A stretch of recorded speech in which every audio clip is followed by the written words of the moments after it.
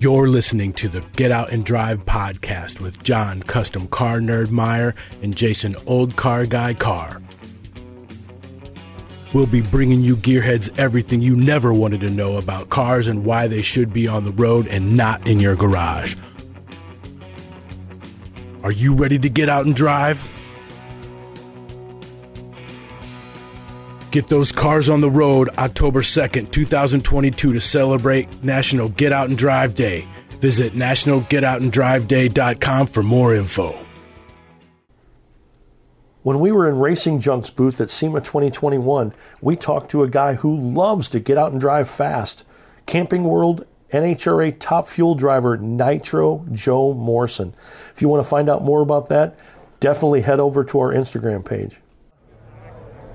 We are here, Get Out and Drive podcast, are here with Joe Morrison, SEMA 2021. Somebody told me that you can get out and drive fast. Is that true? I like to drive fast. Yeah, I drive the Leverage Racing Top Fuel Dragster and the NHRA Camping World Drag Racing Series. Wow. So, how long have you been doing that? So, I have been drag racing. Really, my first time ever down the track was in my 1970 Chevelle at Raceway Park in Englishtown. Wow. Many years ago. But I've only been driving Top Fuel since 2020, actually. Of all years to make my Top Fuel debut. Was in 2020? Was in 2020, yes, sir. What were you driving prior to that? Or how were you scouted and how'd you move up? So I actually took a break from racing in the 90s. Into the early 2000s to chase a music career. Played in a number of different rock bands and things like that. When the opportunity came for me to actually get into a nostalgia car, it was a Brad Hadman alcohol funny car chassis with a Fiat Topolino body on it that we raced in New Jersey, New York, Pennsylvania, a little bit in Maryland, a club called the Northeast Timing Organization. Still have some great friends over there, fierce competition. We won a championship in 2011, went to 14 races and won 7 of them. Almost repeated as champion in 2012. Wow. Went to 12 races and won 6 if we had just shown up at one more race. But I had family obligations that conflicted with those 2 races. From there, was fortunate enough to start driving a fuel-altered called the 134 Fuel Coupe, a 1934 5-window Ford coupe with a nitro motor in it for a guy named Ted Bryan. And Paul Gold, actually, and Ted Bryan together built that car in the 80s. Long story with that. Also, of course, started driving for my good friend Rocky Perone, driving nostalgia funny cars. Oh, love that. So, again, I've been very lucky to drive a lot of different cars for some great people. Got my top alcohol license with Jerry Darian. And Jerry, you may have heard of some drivers named Force. They also, the Force girls drove for Jerry Darian. Yeah, that's on the tip of my tongue. Kind of rings a bell, right, John? It does ring a bell. So, among others, there were plenty of other racers that drove for Jerry Darian as well. So that kind of helped make the transition into Top Fuel a little easier. So I have hanging out with the right crowd. I have been very lucky. I'm proud to say that typically I am the dumbest guy in the room. Nice. Surrounded by great people, truthfully, it's been a blessing. I feel very fortunate. It's been a lot of hard work. Well, sure. So it never came easy. You never can stand still. But that's the background that led me into Top Fuel. Always been into drag racing specifically? Yeah. No turning right and left? So when I was 10 years old, a friend was selling a go-kart, and I really wanted it badly, so I actually borrowed my parents' lawnmower and cut neighbors' lawns to buy. So go-karting was really where I started. And then through a program about 10 years ago called Drive for COPD, I had the opportunity to do a Pro-Am event out at Fontana, the NASCAR track in Fontana, and got to drive through the Rusty Wallace racing experience, got to drive stock cars with a bunch of celebrities. It was kind of cool, you know. I was, just a regular guy who was a drag racer, that the COPD Foundation brought me in, as a ringer, so to speak, to go race against the celebrities. And we had a whole lot of fun, actually. Yeah, I bet. We had a good time. I like seeing that when people that are like yourself, specifically drag racing background, are put in another style of car and see how it affects how you race. Yeah. If you're good, bad, better, right, indifferent, whatever, and that's fantastic. That's a testament to your skill. Well, I just love machines, and I get along. I'll just say that. I've always been comfortable driving. Maybe it's because I started at such a young age, and maybe it's because I'd watched my dad for many years and always loved driving. So, yeah, I'm driving Top Fuel now, but put me in a Volkswagen Bug in a 21-second quarter mile, and you know what? Right. I'm going to love racing just the same. Exactly, so, exactly. Because some of the cars, they don't give you a time slip. They give you a calendar. Right. Yeah. You started on Monday and you ended here. Yeah, but I see how your career has progressed, and it's fantastic, and I'm very happy to see that's happening to you. Thank you, appreciate it. We always ask all of our guests, what drives you? We know that you drive a car. Obviously, you can operate it very well. Why do you care about this industry? What drives you to do what you do? So, it's a combination of things. So, really, the thrill of driving, it's just something that I've had since that first go-kart at age 10. So that's always a factor for sure. I got to tell you, in drag racing in particular, maybe that's just because that's where my experience is, but I've made some of the best friends. Some of the coolest people are involved in car culture in general. Right. Whether it's a lot of the car shows that we've done over the years, bringing a race car out and that kind of thing. Car people in general are just awesome people, and so that being able to race with friends has just been an amazing thing. Well, people share ideas, and they help bring you along. And that's the biggest thing that we push on our show, is supporting the next generation and making sure that everybody shares information. Sure, there's going to be camaraderie. Sure, there's going to be rivalry. Oh, yeah. And you have little secrets that you keep to your chest. I get it. But everybody has to have fun. Oh, and that kind of moves the industry forward. Yeah. And making sure that everyone's super happy. There's always going to be some bad apple in the room, but yeah. What was your spark? I know you talked about your go-kart. Do you remember, because all the car guys do, all car guys and girls, they remember their spark of, I'm just cruising along and I'm young little Joe Morrison, and all of a sudden I'm interested in cars. Do you remember exactly when that happened? So, yes and no. Yes and no. So, and here's why. So, my mom and dad's first date was to Island Dragway. Okay. Dad was racing there. Dad would work there when he wasn't racing there. Mom wound up working in the timing tower. So she was still working in the timing tower after they got married when she was pregnant with me. So when I tell you I've been around drag racing since before I was born, I mean literally, like I am, you know, bred into it. Absolutely. So I have a couple of very early memories. I remember one time we were racing Dad's stock eliminator car. My brother and I were really young. I was probably 3 or 4. My brother was 1 or 2. We were at the San Air Dragway in Canada. I remember everybody outside, like they were still working on cars in the middle of the night. It was dark. People, campfires going, laughing, drinking, having a good time. And I remember thinking, boy, don't these people ever sleep? No. But just how much fun it was being there and being a part of it. The funny thing is, and I don't remember this was a story told by my mother. So as a toddler, my dad had a 59 Corvette.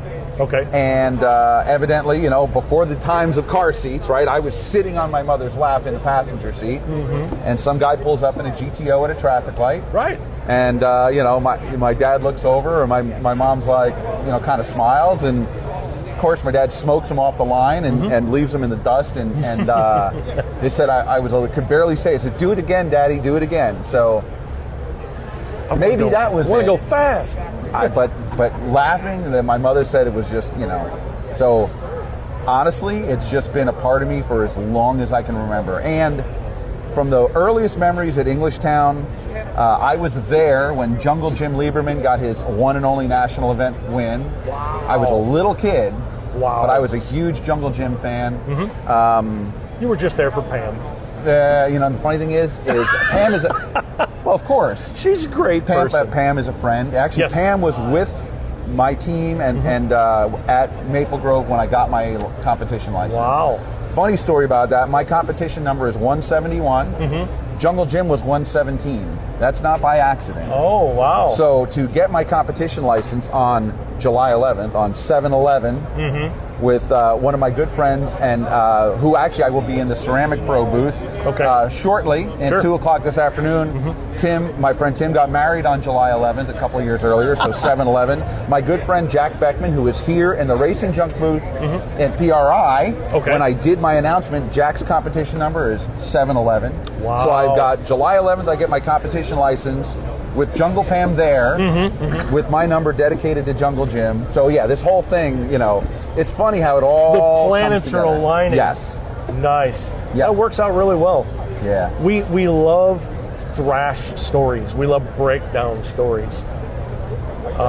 Tell us something, either pre-pro career or pro career, whatever. We love breakdown stories, middle of the night thrash, stole a part off this competitor's car, if he's broke out, all that type of stuff. We've had a couple of them. I mean, listen, racing, anytime you put nitro in the tank, the possibilities of things blowing up go up, you know, significantly. So we did. So Gainesville this year, we made 2 qualifying passes and basically blew up everything we had. You know, kicked the rods out of motor for the first pass, second pass, same thing. Absolutely just demolished the engine. Wow. So here it is, and but we were in the show. Okay. But we were in the show. Okay. So what we wound up doing was we wound up finding a block that we bought from another competitor. Okay. And thrashing, putting it all together. Because of television, we had a 10 o'clock first round, which meant we had to be at the track even earlier. Because it was a live show. Absolutely. Yeah. Oh yeah. Yeah. You got to go with the TV schedule. So yeah, the guys we worked on everything till 2:30 in the morning. By the way, spring forward, we lost an hour of sleep and had to be back at the track by 6:30 in the morning, and we made round 1. Really? Made round 1. So that was, you know, basically had nothing left, scrambled, put whatever money together we could, and actually made it to first round. Now, of course, we didn't win first round because we were not going to take the car down the whole way down the track because we didn't know why we were having the problems we were having, and we subsequently found out. But I mean, when you scatter 2 in a row, yeah. Whereas the year before, in 2020, we literally did not hurt a single rod. Wow. But we come out in 2021, and all of a sudden, can you share with us how it broke or why it broke? So, if not, I understand. Yeah, actually, it was a valve train issue, believe it or not. And in these cars, if you lose an exhaust valve, you got to think about what happens when you're putting all that nitro into the cylinders, and then all of a sudden there's no way for it to get out. Right. The only thing that happens is it goes boom, and it goes out the bottom. So, yep. Because it's sealed up, and then down is the path of least resistance. Right. Wow. What kind of horsepower is in your car? So, Ish. Top fuel, there is no dynamometer that can measure it, but by calculations, the math says about around 11,000 horsepower. Wow. So for those of you folks who don't know, top fuel car will accelerate from 0 to 100 miles an hour in 0.8 of a second. Then the clutch starts to lock up a couple of 100 feet down track, and you accelerate even harder. So it's like launching all over again when that clutch locks up. It is the most intense ride on the planet. You know, 300 plus miles an hour in less than 4 seconds. What kind of G's is that? I'm sure you guys have G-force. Yeah, so when we leave the line, it's about 3.5 or so. But then when the clutch locks up, that climbs up to a little over 5. And then when we put the parachutes out, we go from 5 this way to 6 the other way. So yeah, it's a heck of a swing in G-forces. Do you have body training or personal training and things like that to keep you up for that? Because I know it's not for a regular Joe. Yeah, sure it is. And then you don't toss your lunch out on the steering wheel. It's core strength is important. Okay. So and the other thing is look, sometimes, you have an oil down in front of us. Happened to us in Dallas. Krista Baldwin and I were strapped in the cars, our respective cars, for probably almost an hour. Now you NASCAR drivers would think, well, that's no big deal, right? Yeah, well, our fire suits are way thicker. Right. Not the paper thin stuff they use on the other side of things. So being able to handle heat, keeping yourself hydrated is extremely important. And then knowing your energy level. Races are won and lost by a tenth of a blink of an eye. So the level of precision necessary to be successful is extremely high. So you need to understand where your energy level is with your body and all kinds of things to cut a good light. I mean, it's way more than just step on the throttle and try to go straight. Right. I know I've talked to pro bike riders. Yeah. And you get up and you're on a pro tree, push a button, the bike will leave without you. And that's the most important lesson I learned. Yeah. You kind of feel that way with your car because it's a little more automated, or no? We have the clutch timers are automated. So once I step off the clutch to go from pre-stage to staging the car, that's automated, and then I step on the throttle.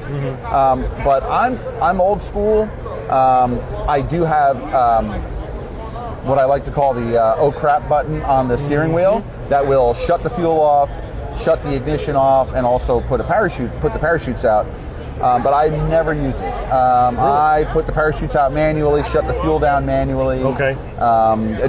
Especially being a nostalgia racer, the racing I did was non-electronics. So everything's manual. I'm doing this. I'm grabbing a chute. Exactly. Right. And I prefer that. But nice to know it's there if I need it. If really you get into trouble with the car, then automation is great when it works, right? But I gotta have a manual backup for stuff. Absolutely, yeah. Good. And for me, the automation is the backup for me.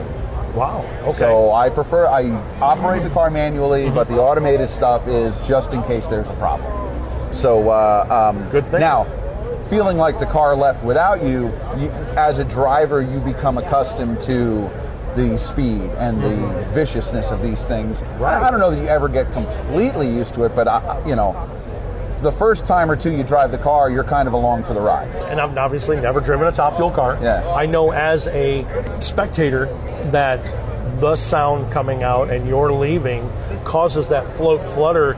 Do you get that as a driver, or because you're ahead of the sound? No, it's different being in the car than outside the car. Okay. And even in the funny cars, having driven nostalgia nitro funny cars, once they put the body down, it deflects some of the sound from where the headers are to where you're sitting. Right, through the outside of the body exits. Right. It's quieter. I mean, it's louder in the funny car than the dragster. Okay. But it's still, as a driver, you're managing multiple sensory inputs. Not only what you feel in the car, what the car is doing. Right. But what you're hearing, at the same time, and then obviously what you're seeing. Right. And you would have to get accustomed to that situation being muffled, trying to save your hearing. Right.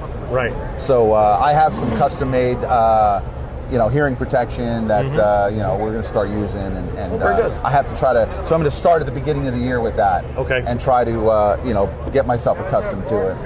But have you had any scary moments? Because obviously going fast is, you go fast quickly. So not, yes I have, but not in the top fuel car. Okay. Having come from a blue collar family, we don't come from a lot of money, so I always raced my own car very conservatively. Okay. I am not one of those drivers that has the never lift mentality. So stay in it. Right. So I know what everybody gets to a point where you cross that line. And I did so twice in my career. I wrecked the fuel altered that I was driving at one point. Okay. I crashed my friend's jet car at one point. Oh wow. But once you know where that line is, you want to go right up to it without crossing it. Okay. So two things. I mean, part of the saying is when your right foot's connected to your wallet, you're more likely to, if the car is not happy, to stop, to lift, and abort the run, because you got to pay for it. That is correct. That is correct. So, long answer to a short question. That's why I really have not had, many, oh crap moments in the car, because number one, I don't want to hurt the driver in the other lane. Sure. Right. And number two, hey, listen, I don't want to wreck the thing because it's going to be way expensive to fix it. My motivation for winning has way less to do with beating the driver in the other lane and everything to do with the fact that I love racing so much that I want to race again. Okay. So my approach and mentality is I want to win because I want to run 4 times on Sunday. Right. I don't care who I'm beating or not, I mean, it's just the more I win, the more I get to race. Some people, once they've come close to wrecking a car, say, okay, yeah, you know what, let's be a little more careful next time. You hope people learn that lesson. I've seen some drivers that never learn that lesson. Right. And, so be it. But, You have any other non-drag racing, car collection, any kind of automotive interest outside of what you do professionally? I absolutely, interest for sure, 100%. Okay. Do I have hot rods right now? I do not. I still have my Fiat Altered that I raced in the Nostalgia series. So that car we're going to be bringing back out again. Okay. My younger son is really interested in cars, and we're looking at right now, he'll get his license next year. Okay. So we're looking at a project car for him. So there will be a project car in my near future. Nice. So we will see. He loves classic cars, and it's just they've gotten very expensive. I mean, from back when I got my license. $700 car is $7,000 now. Absolutely. It's scary to look at cars for sale. Look, the market is what it is, and as these cars become more and more rare, they become more and more valuable, as long as there are people that love them. And the challenge is, you've got a 16-year-old kid that loves 60s muscle cars that can't afford one. Correct. So that in and of itself becomes a challenge. So we want to keep the newer generation engaged. We want to provide opportunities for them. He's been helping on the Top Fuel car as well, which is kind of neat, and learning some things along the way. Little jobs here and there that he can step his foot in. Yeah. So we'll see what we end up with. I mean, he may end up with an 80s or 90s, Camaro or Mustang or something. We always talk about that 30-year cycle of nostalgia. Yep. That's why the G-bodies are coming forward and all that type of stuff. The market of that is starting to get very hot. Yeah. Yep. And it's crazy. And again, like you jumped into it quickly without even me asking. We always push what drives youth. Right. Y-O-U-T-H. It is something that's important to us for giving to the next generation. Absolutely. And I'm glad that you are. Support the next generation is very, very, very important. We have to, otherwise our sport will disappear. Yes, exactly. And all of our knowledge will just go away. Yeah. Yep. And I just think about all the amazing friendships I've had through the years because of hot rodding, because of racing. I would hate to see that disappear for my kids and their kids. So we have to do whatever we can to bring the next generation along. Has there been any talk of Top Fuel style electric vehicles? So there are, because that's the biggest the biggest break in the internet thing this weekend is Project X and I saw a few of other vendors and things, but Project X having a General Motors plug and play, engine in it. Yeah. Has there been? Have you been privy to talks about that? So I have. I don't have any inside information there at all. From what I've seen, I mean, there was Don Garlitz was working at breaking the 200 mile per hour barrier in an electric dragster. There was another team that actually accomplished it first. And then, of course, you've got the electric Copo Camaros and Mustangs. I've seen them race. at the track. I know Bob Tasca drove an electric Mustang. They're impressive. Those were in the 9s, right, or the 8s? Something like that. Yeah. They're impressive. For me, and look, of course, as a top fuel driver, you know, the sound, the feeling, everything that goes along with it, that will always be a favorite for me. But I'm not one of those that says, oh, electric cars should not be out there racing. I think there's a place for it. I think, you know, I mean, the sanctioning body will have to do whatever they can do to make sure that there is whatever playing field is as appropriate as possible, whether they keep them in separate classes or integrate them. I have no idea. I welcome it either way because I think, listen, racing has always been about embracing technology. Yes. So I see this as something that you would hope would bring more people in, and if someone comes to racing because they want to see the electric car run, and they're there and they see a top fuel car run, they will be hooked. Yes. There are very, very few people that see a top fuel car run and say, yeah, that's not for me. There are people out there that don't like it. I get that, and I have nothing against that. I get it, and you have to just stop and say, wow, the technology, your 11,000 horsepower to put it to the ground, the clutches, all that system of stuff that everyone had to learn from breaking everything else. Yep. So I think if electric cars can bring new people to the drag races, that means new fans. That means our sport continues to grow. So I don't see a downside to it.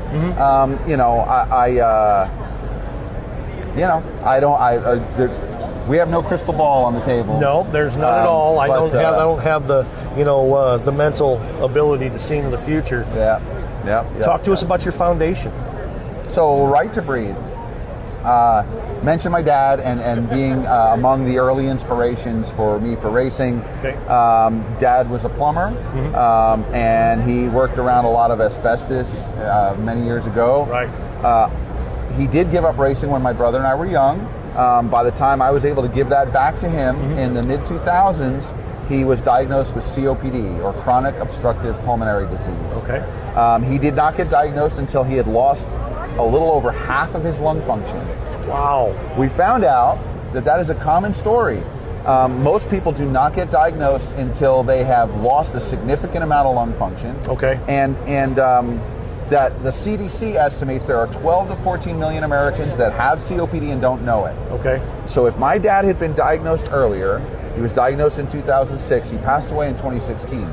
If he had found out earlier, it's very likely he'd still be alive today. So what we did was in 2014, we established Right to Breathe as a 501c3 nonprofit, and we provide free lung screenings at car shows, at race events, community events, health fairs. We provide patient support for people that are already living with lung disease. So it's not just the folks that are at risk, it's also the folks that are already living with lung disease. Because we used my dad's passion for racing to help him stay healthy, to help him fight. When you can't breathe, you really don't feel like doing much of anything. No. But the worst thing you can do when you have a breathing-related problem is become a couch potato, because then you decondition, and then when you decondition, it's harder to breathe, and you get this vicious cycle. So my dad's love for car racing is what kept him healthy for way longer than he probably should have been. I see. So our message to hot rodders and racers is get to know what your numbers are. You know, you can go to righttobreathe.org. That's RIGHT, the number 2, BREATHE.org. And we also just partnered with the news anchor Ted Koppel and his wife Grace Ann. Grace Ann has COPD also. There's a website called COPDSOS.org. And they are using the Right to Breathe risk assessment questionnaire. You answer 7 or 8 questions, and that will let you know, you get a score, and that'll let you know where your risk factors are, and then you can take that and talk to your doctor. So we don't diagnose anybody. We provide a pathway for education for people and tools for people to be able to go and talk to their doctor. So, well, that sounds great, and being able to help some people, that has to be a great feeling. We want to give back to the racing community, and really, there's a lot of folks in the racing community that are at risk because of what we do. I mean, my day job for many years as a landscaper, I'm in the risk group, so I've taken the screener myself, and had a conversation with my doctor. So my breathing, when I did the breathing test called spirometry, showed that everything was fine, but I'm in the risk factor. But my doctor and I have a conversation, and we know that we got to check me in a couple of years to make sure that everything's still good. So, it's something that I think applies to anybody and everybody. Yes. Keep tabs on your numbers. Yeah, absolutely. Great. How can our viewers and listeners, how can they find you? So the easiest way to find me on social media, I was given the nickname Nitro Joe. Okay. And racing fans will know that nitro, the chemical formula for nitro, is CH3NO2. Okay. So if you go to Facebook, Instagram, or Twitter, and you put in CH3NO2 Joe, just all one word, you'll be able to find me. So. Wow. And you've already covered your foundation, how they can follow your foundation? Yep, righttobreathe.org, and Right to Breathe is also on Facebook, Instagram, and Twitter. Excellent, excellent. So thanks for seeing us today at Sema 2021. Have a fun show. Thanks. Racing Junk is the #1 racing and performance marketplace where you can post your racing junk for free. Parts, engines, race cars, trailers, project builds, muscle cars, chassis, tires, and so much more. Buy, sell, trade, and browse on Racing Junk and turn your garage into cash in your pocket. Or find that next dream on the site, built by gearheads for gearheads. And best of all, there's no transaction fees. 100% of what you make through your ad is yours to keep. Speed over to our friends at racingjunk.com and sign up for a Pro Club membership. Use the code GETOUT to receive a discount when you sign up for a Pro Club membership.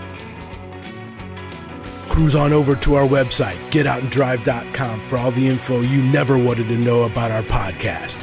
Hit us up on our listener hotline, be the first to know what's happening, get industry news, and grab your Get Out and Drive merch. Connect with us on social media. Find us on Facebook, Instagram, and TikTok. Follow us on Twitter at Get Out and Drive Pod. What drives you?